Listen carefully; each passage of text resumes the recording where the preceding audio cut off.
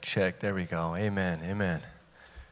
My name is Nathan. For those of you who I have not met, I saw some new faces that came in this morning and some old faces too, some faces that I remember seeing about 8 to 9 years ago when I was out here for that summer.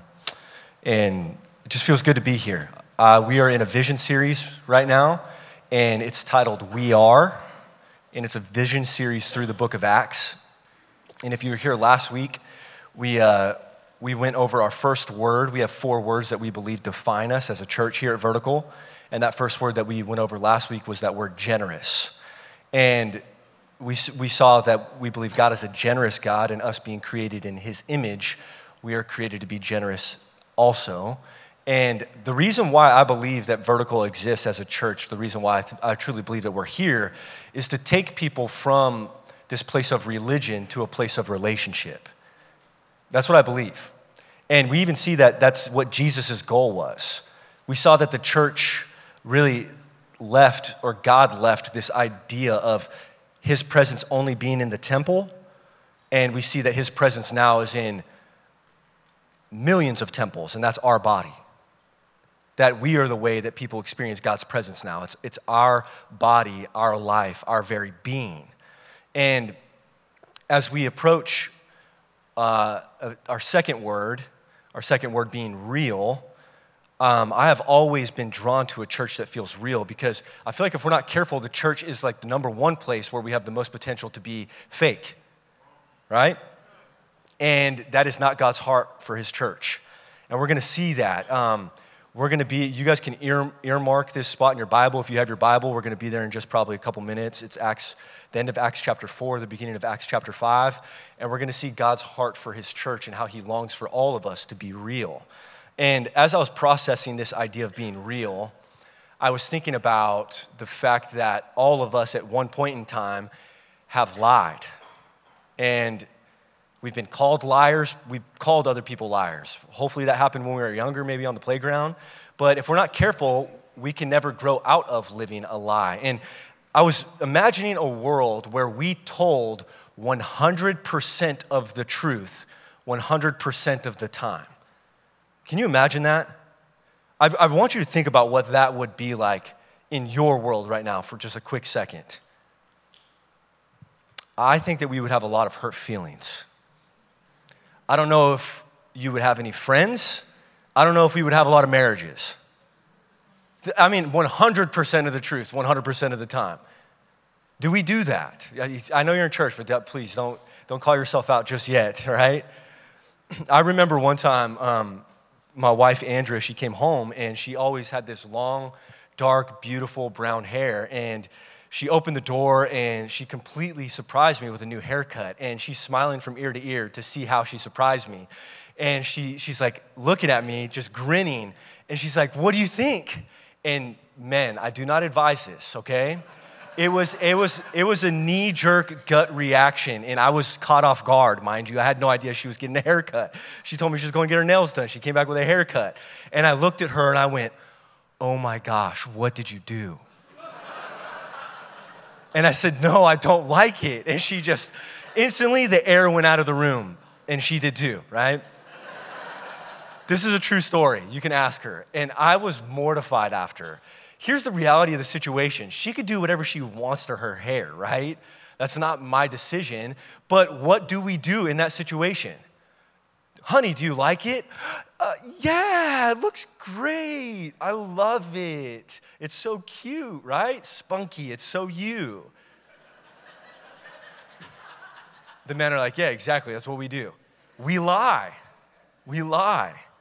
And how about this? You gotta love this. Have you ever been in a dating relationship and you've gotten to the point in the relationship where you just know that this person is not working out, they're not the one for you? And so you start to rack your brain with all the things that you can come up with to try to let this person down easy. And here, it's the classic, right? It's not your fault. Actually, it's not even about you. It's about me, right? I'm the problem, it's me. You hear that line? You're actually a great person, and any girl would be so lucky to have you. You deserve someone who's going to appreciate you for who you are. And that's just not me. And I'm like, you're lying. Just tell the guy you don't like him. It's okay to tell him that you don't want a man who's going to place more of a priority on his fantasy football league and video games, right? Just tell him that. You can say, I want a man who's going to lead my future family well one day and who's going to prioritize God and church. You can say that. Stop lying. Or they hit him with the classic, right? God is just calling me into a season of singleness. Stop. Do not manipulate the Lord because you are a coward. I've been fascinated with this whole idea of why we lie. And I was even asking the question of why. Why is it that we lie? From a young age to an old age, maybe many of us, we still catch ourselves telling white lies today. Psychologically speaking, what are the reasons why we lie? And there's two main reasons that I've come up with in my study this week. We lie to protect. Lying is a defense mechanism. This is why we lie. So the first reason why we lie, it's to protect ourselves from the pain we think we will experience from telling the truth. That's what we do. We think it's going to be more painful to tell the truth, so it's easier for us in that moment to lie. And we're sparing ourselves of pain that we think that we'll experience. Or this is why also, to protect someone else from experiencing the pain that we think they won't be able to handle, right? That's why we lie. To spare someone else of the pain we think that they're going to experience from us telling the truth. And sometimes we think that people can't handle the truth. That's why we lie. Some more reasons why we lie. It's because we don't want to be respected less or looked down upon. So it's easier for us to lie. We want to fit in. We want to feel welcomed. We want to be liked. So we lie. We want to avoid responsibility. So we lie. It's easier for us in the moment to lie than it is for us to take responsibility for that thing that we lied about. And then one of the last reasons is we truly don't think that people care. And so we lie. How many times have you been asked, how are you doing? And you're just like, oh, I'm fine. Why do you say that? Because you don't think that people have the time to care, right? And so we lie.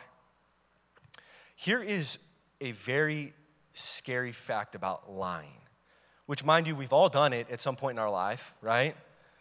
Scientists have proven from studies of our brain, measuring our intellect in brain scans, the smarter the person is, the greater the potential they have for lying. I heard some of you ladies just sigh of relief, right? You're like, well, my husband's not that smart, so I don't have much to worry about.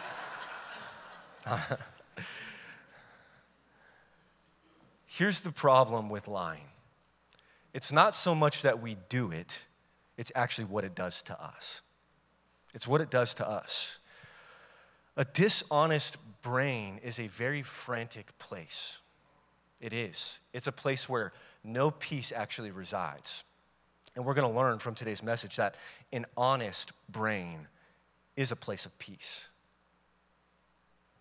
Whenever we tell a lie, our brain has to go to work. It's called your limbic system, and it's a place where emotions are stored, memories are stored, and it's where fight or flight happens. Your brain goes to work to lie on your behalf. Symptoms of anxiety rise. Blood pressure elevates. It's not a good state to be in, but that's still not even the worst. It's not. The worst thing about lying is what it does to our soul and to the heart of God. That's the worst thing about lying. Here at Vertical, we believe that authenticity and vulnerability are worth the risk because there's truly too much at stake for us. We believe that every time we live an inauthentic life or live a lie or tell a lie or believe a lie, that we are sacrificing relationships when we do that. And that's the very thing that God created us for. Without that, what do we truly have? Amen? And you know the place where God cares the most about us showing up and living a real life and being authentic and living the truth is the church. Is the church. Because this is the place where we have the gift of the Holy Spirit. And so it makes sense that God would care more because we can't place these expectations on people who don't believe or who don't have the helper that leads us and guides us in all truth and righteousness. So the church is the one place where God cares the most about us showing up and being real. But where is the one place where people show up and they are the fakest? It's the church. It's the church. It's our mission here at Vertical to create a safe enough space so that people can show up and choose vulnerability and choose authenticity and choose to be real because they feel safe enough to.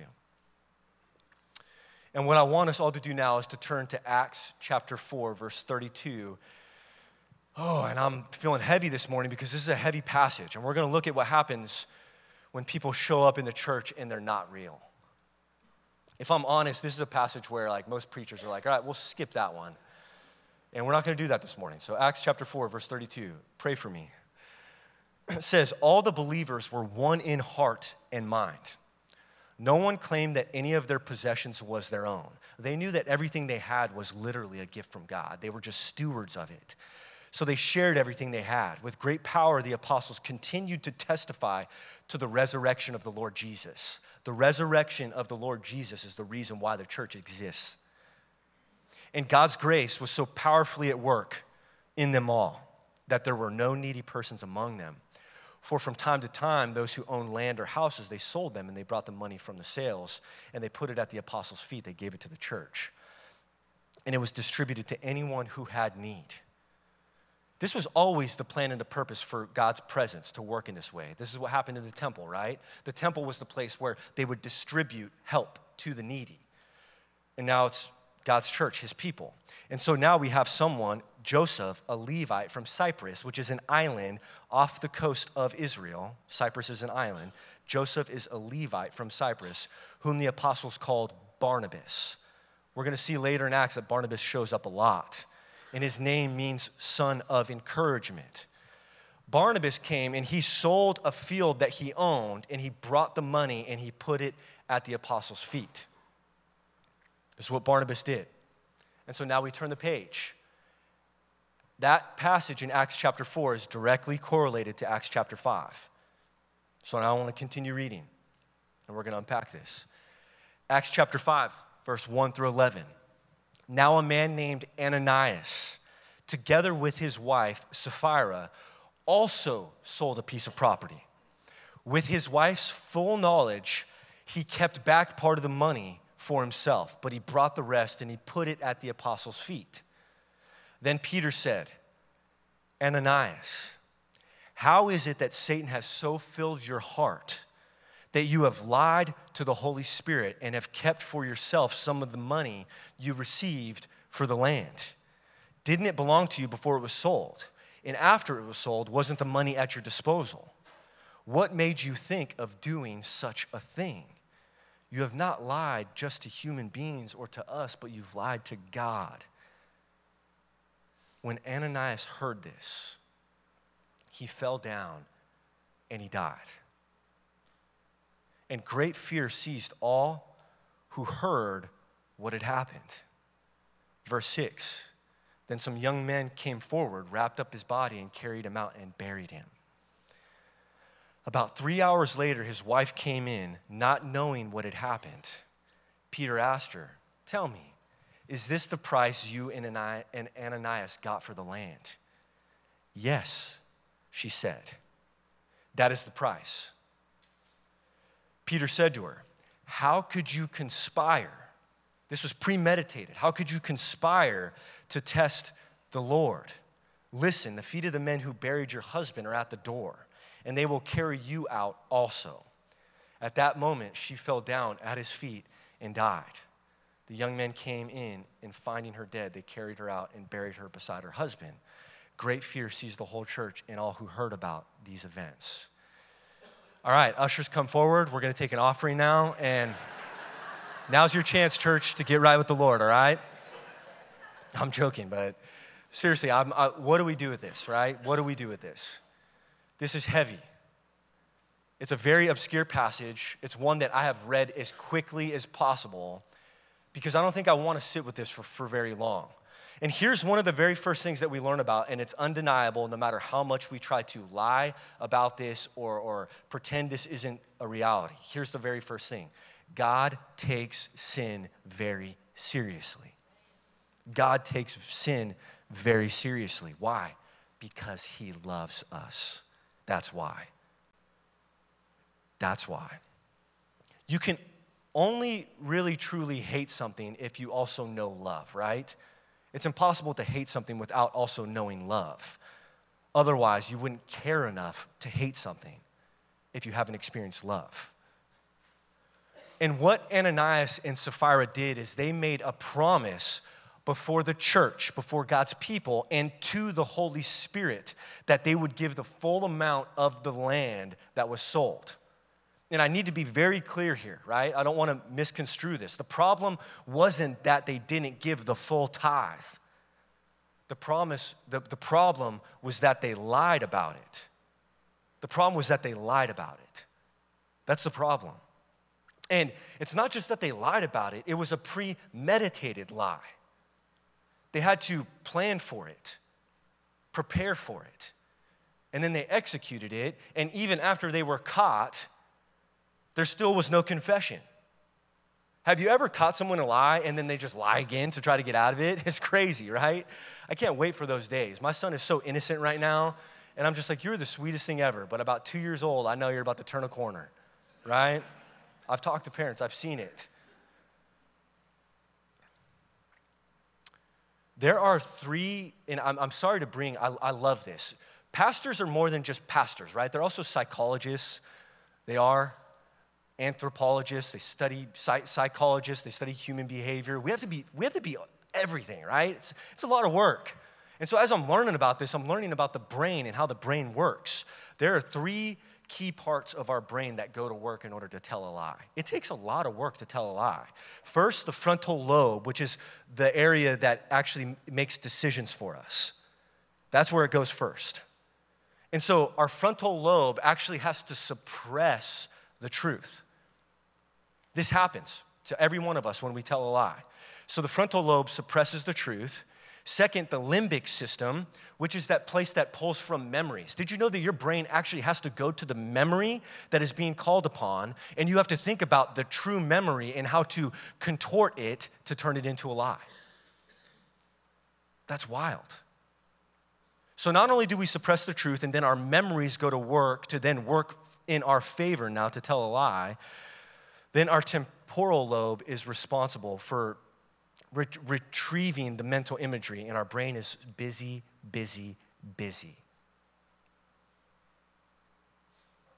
It's far more peaceful when we tell the truth because our brain isn't in this frantic state. Our heart isn't unsettled and ridden with anxiety. And then I was just processing this, and I asked myself the question, why does this matter so much to God that we see that his judgment? I tried to read around this, right? I'm like, all right, lying elevates your heart, it elevates blood pressure. They probably just had a heart attack, right? Like, God didn't really kill them. Surely, like, God didn't kill them for telling a lie, because what's God gonna do to me, right? I mean, I've told some lies before. And no matter how many times I try to read around this, God is a holy God. And as much as he is loving, he is also just. And this was God exercising his judgment in his church. I'm not gonna pretend that it wasn't. And so we see that it matters because God is holy. God is light, and in him there is no darkness, none at all. And then God's word says, be holy as I am holy. And then number two, God doesn't give us these ways of living arbitrarily. It's not just so that he can be a taskmaster. It's not just so that he can punish us. It's not. It's because he wants what's best for us. Do you know what lying does to our soul, to our humanity? It deforms us. We've talked a lot about spiritual formation. There's also spiritual deformation. It's possible to be deformed. And the more that we lie, the more deformed we are as a human being. God created us to live out an abundant life to the full, life that is fully human and fully alive. And we see that when we don't do this, we live in a way that actually deforms us. We live less than what it means to be a human. There's this quote that I love, and it comes from Soren Kierkegaard. And this is God's heart for his people. God wants us to become fully alive. He wants us to embrace who he has created us to be. And when we lie, we do the opposite. Kierkegaard says this, he says, with God's help, I shall become more of myself. This is God's heart for humanity. When we come into this world, all of us have a self. It's the very self that God knit together in our mother's womb and he created us to be. And then we see when we live for long enough as a self, what entered into the hearts of humanity in Genesis, and it still enters into our hearts today. Very quickly after we were born, we experience shame. We experience shame. This is why Adam and Eve hid, right? So we have a self, we experience shame. Shame tells us that we're not enough, that we're not worthy, that we're a failure. And because of that, what do? We cover up. We cover up. And this is the process for all of us as human beings. Self, shame, costume. It's Halloween, October, right? Figured might as well play on that. But it's serious. What we do is we cover up because the shame is so much for us to bear, and then it's easier for us to live a lie.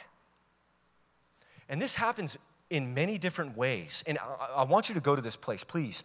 Please go here with me. I want you to think about what growing up as a kid was like for you.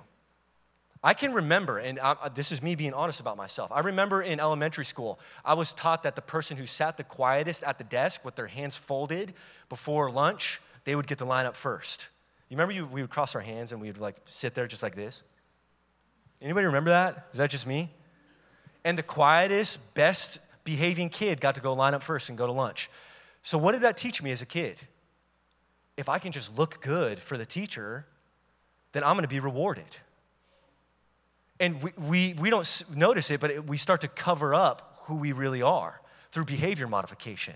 Or I know those kids who are just class clowns. Like you're gifted and you're naturally funny, but you learned from a young age that when you make people laugh, you get applause. And so you feel validated as a human being. And so you start to cover up with this comedian costume. And if you're humorous and funny and you make people laugh, then you're worthy of being there in that moment. Whatever it is for us, right? We're taught from a young age to provide for yourself, to go out, make a living, work hard, pull yourself up by your bootstraps, right? Whatever it is.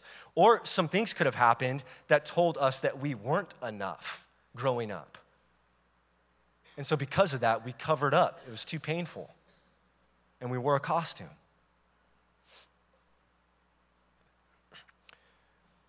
And here's the biggest problem. It's not that we tell lies. That's not even the biggest problem. It's that we live them. That's the biggest problem.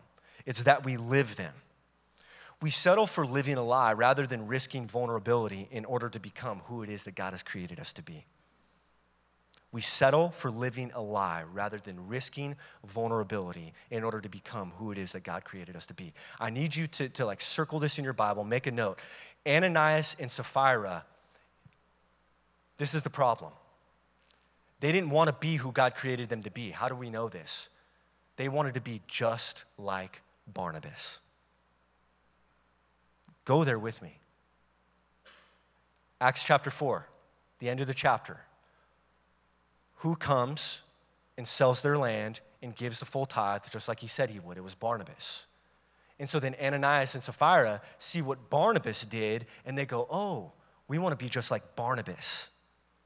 So we're going to sell our piece of land, and we're going to bring the full amount to the church. And in reality, they lied to the church.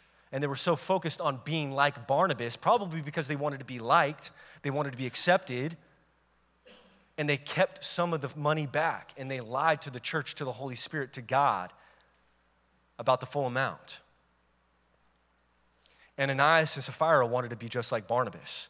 And this is the problem. When we come to church, we shouldn't look around and be like, well, I want to be just like them, right? Don't for a second think that just because I'm up here on stage and I'm the pastor that I am the model example. I'm not. Jesus is. Jesus is. Jesus is the model example. You shouldn't want to be like anybody else but Jesus. Amen. And here's the problem. Ananias and Sapphira experienced it. We experience it every day. Being real is scary. It's terrifying, but it's not scarier than living a lie. And I grew up and I would see people that just lived a very authentic, real human life. You ever bump into those people and you're just like, man, what is it about them? They don't care what other people think. They're truly just themselves. And that wasn't me for a lot of years. It's still something that I actively have to work on. And I fell into believing the lie that some people just were more real than others. They were just born with it. Maybe it's Maybelline. I don't know why that commercial just came into my head. I'm sorry. Speaking of covering up, I'm not going to go there. My wife is like, what are you doing, Nathan? Shut up. Where was I? We think that being real is something that we're born with. It's not. Newsflash, it's not a good excuse for you. It's not a good excuse for me. Being real is something that we have to choose every single day. And I love Brené Brown. I read a lot of her books because she has wrote extensively on shame. And this is what Brené Brown says about authenticity. She says it's not something that one person has and one person doesn't. No. She says authenticity, being real, is a collection of choices that we have to make every single day. It's about the choice to show up and be real, the choice to be honest, the choice to let our true selves be seen. Did you know the word courage is a heart word? Courage isn't this act of chivalry where a lot of us are just waiting for that one day where we get to be courageous. That's not courage, right? It's not. Courage isn't jumping in front of the vehicle to save the old lady walking across the street. That's not courage. Do you know what courage is? Cur means heart in Latin. And courage means the ability to share your whole heart. That's what it means to be courageous. We see that God wants us to share our heart. He doesn't want us to cover up. He doesn't want us to live a lie. He doesn't want us to wear a costume. So much so that God does give us ample opportunities to be real. Even in this passage, Sapphira was given an opportunity to be real. In verse 7, it says, about 3 hours later, his wife came in, not knowing what had happened. Peter asked her, he said, tell me, is this the price you and Ananias got for the land? And it said that she had full knowledge that her husband held some back. And she replied, yes, that's the full price. And Peter said to her, how could you conspire to test the Spirit of the Lord?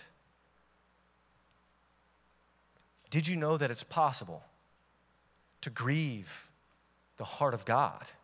I think that for myself, I'll speak for myself, growing up in this religious environment, I felt like I was more of a robot. It was like, do this in order to receive that. And I forgot that God has a heart, that God's Spirit can be grieved. His Spirit can be broken on behalf of humanity. And it's possible as a believer to grieve the Holy Spirit. In Ephesians chapter 4, verse 17 to 24, it says this, so I tell you this and insist on it in the Lord, that you must no longer live as the Gentiles do. This means everyone else who doesn't believe or have the gift of the Holy Spirit. We're not called to live like the rest of the world in the futility of their thinking. They are darkened in their understanding and separated from the life of God because of the ignorance that is in them due to the hardening of their hearts. Having lost all sensitivity, they have given themselves over to sensuality so as to indulge in every kind of impurity, and they are full of greed.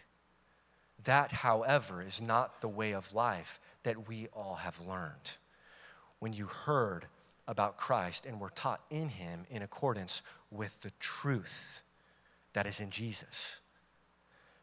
You were taught with regard to your former way of life to put it off with your old self, which is being corrupted with its lies, deceitful desires. And it says that Ananias and Sapphira, their heart was filled by Satan. Did you know that Satan is trying to fill our hearts and our minds with lies, telling us that it's easier to live a lie rather than risk vulnerability? That's what Satan is telling us. It's a lie. Put on the new self, created to be like God in true righteousness and holiness. And then in Ephesians chapter 4, verse 30, it says this, and do not grieve the Holy Spirit, with whom you were sealed for the day of redemption. Do not grieve the Holy Spirit. So this means that it's possible to be a believer, to have our salvation sealed, to look forward to the day of redemption, and it's still possible to grieve the Holy Spirit. Why?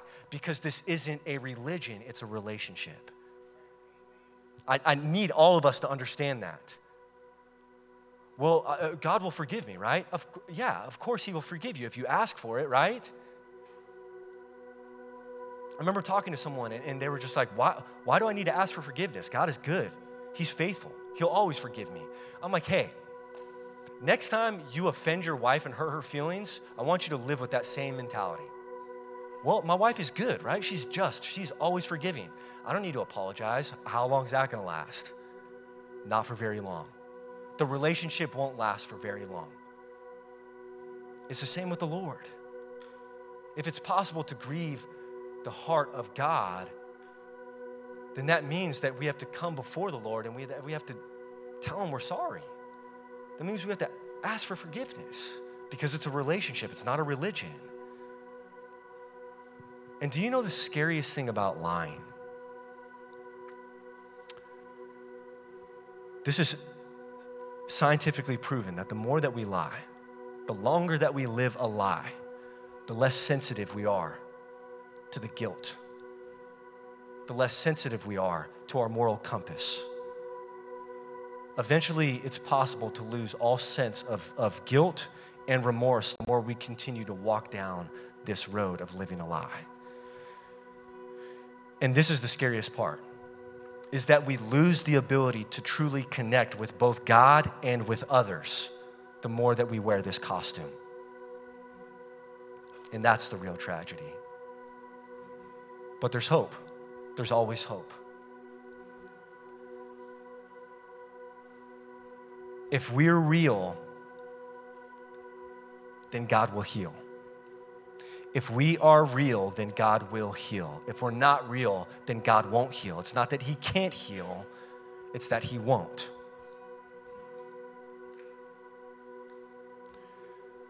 I know there's people in the room right now that think the moment you open up and that you're real, that people will like you less and they'll judge you more.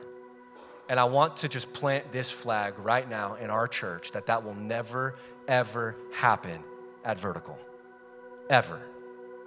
The moment you open up, people are not gonna like you less and judge you more. That is a normal thing, but not within this church.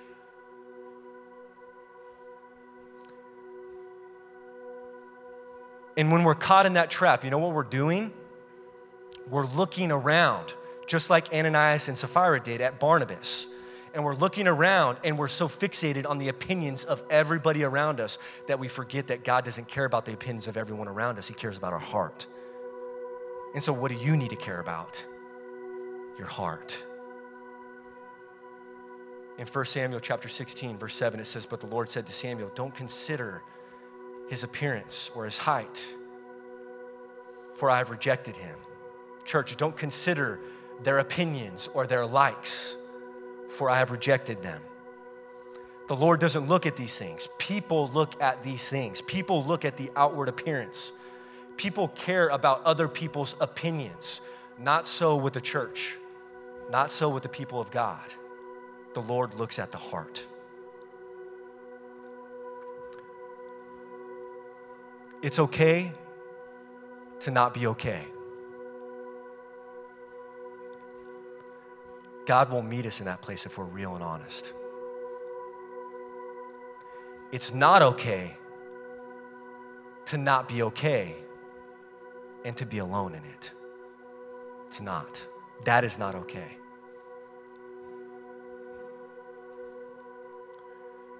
To hide in it, to wear a costume, to try to cover our brokenness, that's not okay.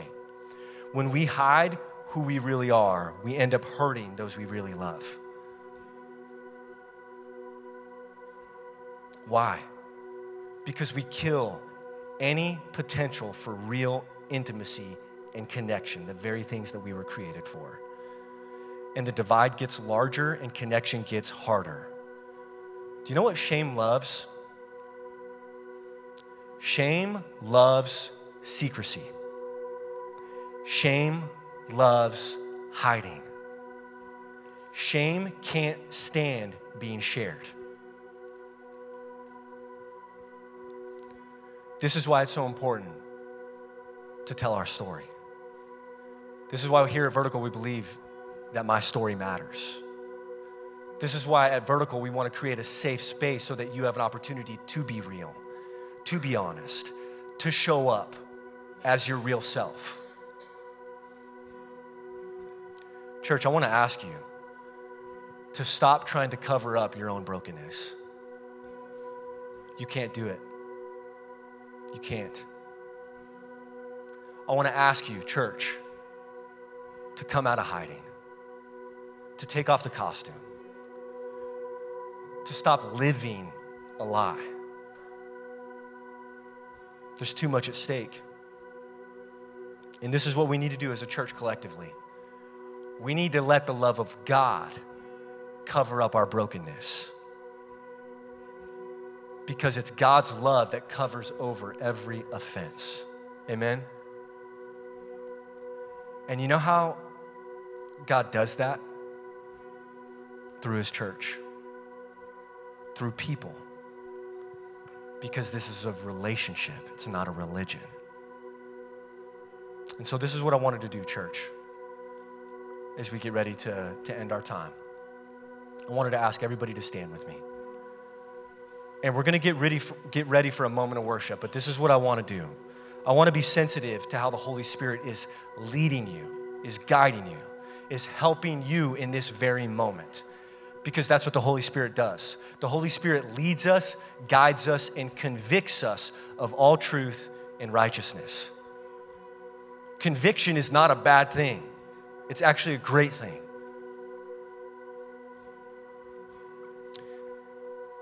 And I'm going to pray for us as a church, but this is what I want us as a church to do.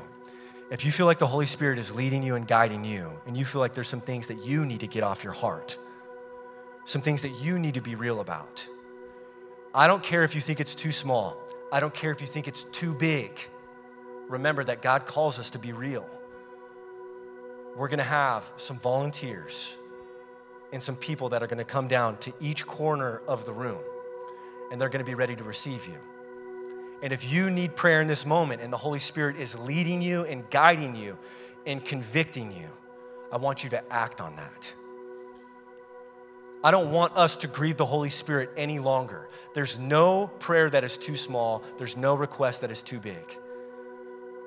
And as we enter into this next song, if that's you this morning, we're going to have people that are down here and ready to receive you. Please just come forward. Come forward. It's your opportunity for you to be real. During this next song, please, as you feel led, come forward. I'm going to pray for us right now, and we're going to enter into a time of worship. Let's pray. God, we come before you right now, and we thank you for the power of your word. We thank you for your Holy Spirit, God, that you have given to every single believer, that leads us, that guides us, that convicts us of all truth and righteousness. And God, we come before you right now, and we pray that you would help us, that your Holy Spirit would give us the courage to not live any lies. God, where we're tempted to believe the lie, that the moment that we tell the truth, that we're going to be liked less and judged more, I pray that you would remove that lie from our mind. God, in the ways that we've been tempted to cover up our own brokenness, and for those who have been in hiding for days, months, maybe years, God, I pray that you would relieve them of that responsibility, that you would remind all of us that we could never cover up our own brokenness. That's what you are for. And that's exactly what you sent your son Jesus to do. God, your love covers over every offense. So now in this moment, may we let you cover our brokenness through your Spirit, through your people, through your church. God, I thank you for your goodness. I thank you for the opportunities that you give us to be real so that we could find and experience that connection that you've created us for, the relationship that we all long for. So I pray, God, that you would lead your people in this moment and that you would give every single one of us exactly what it is that we need. Pray that in Jesus' name, amen.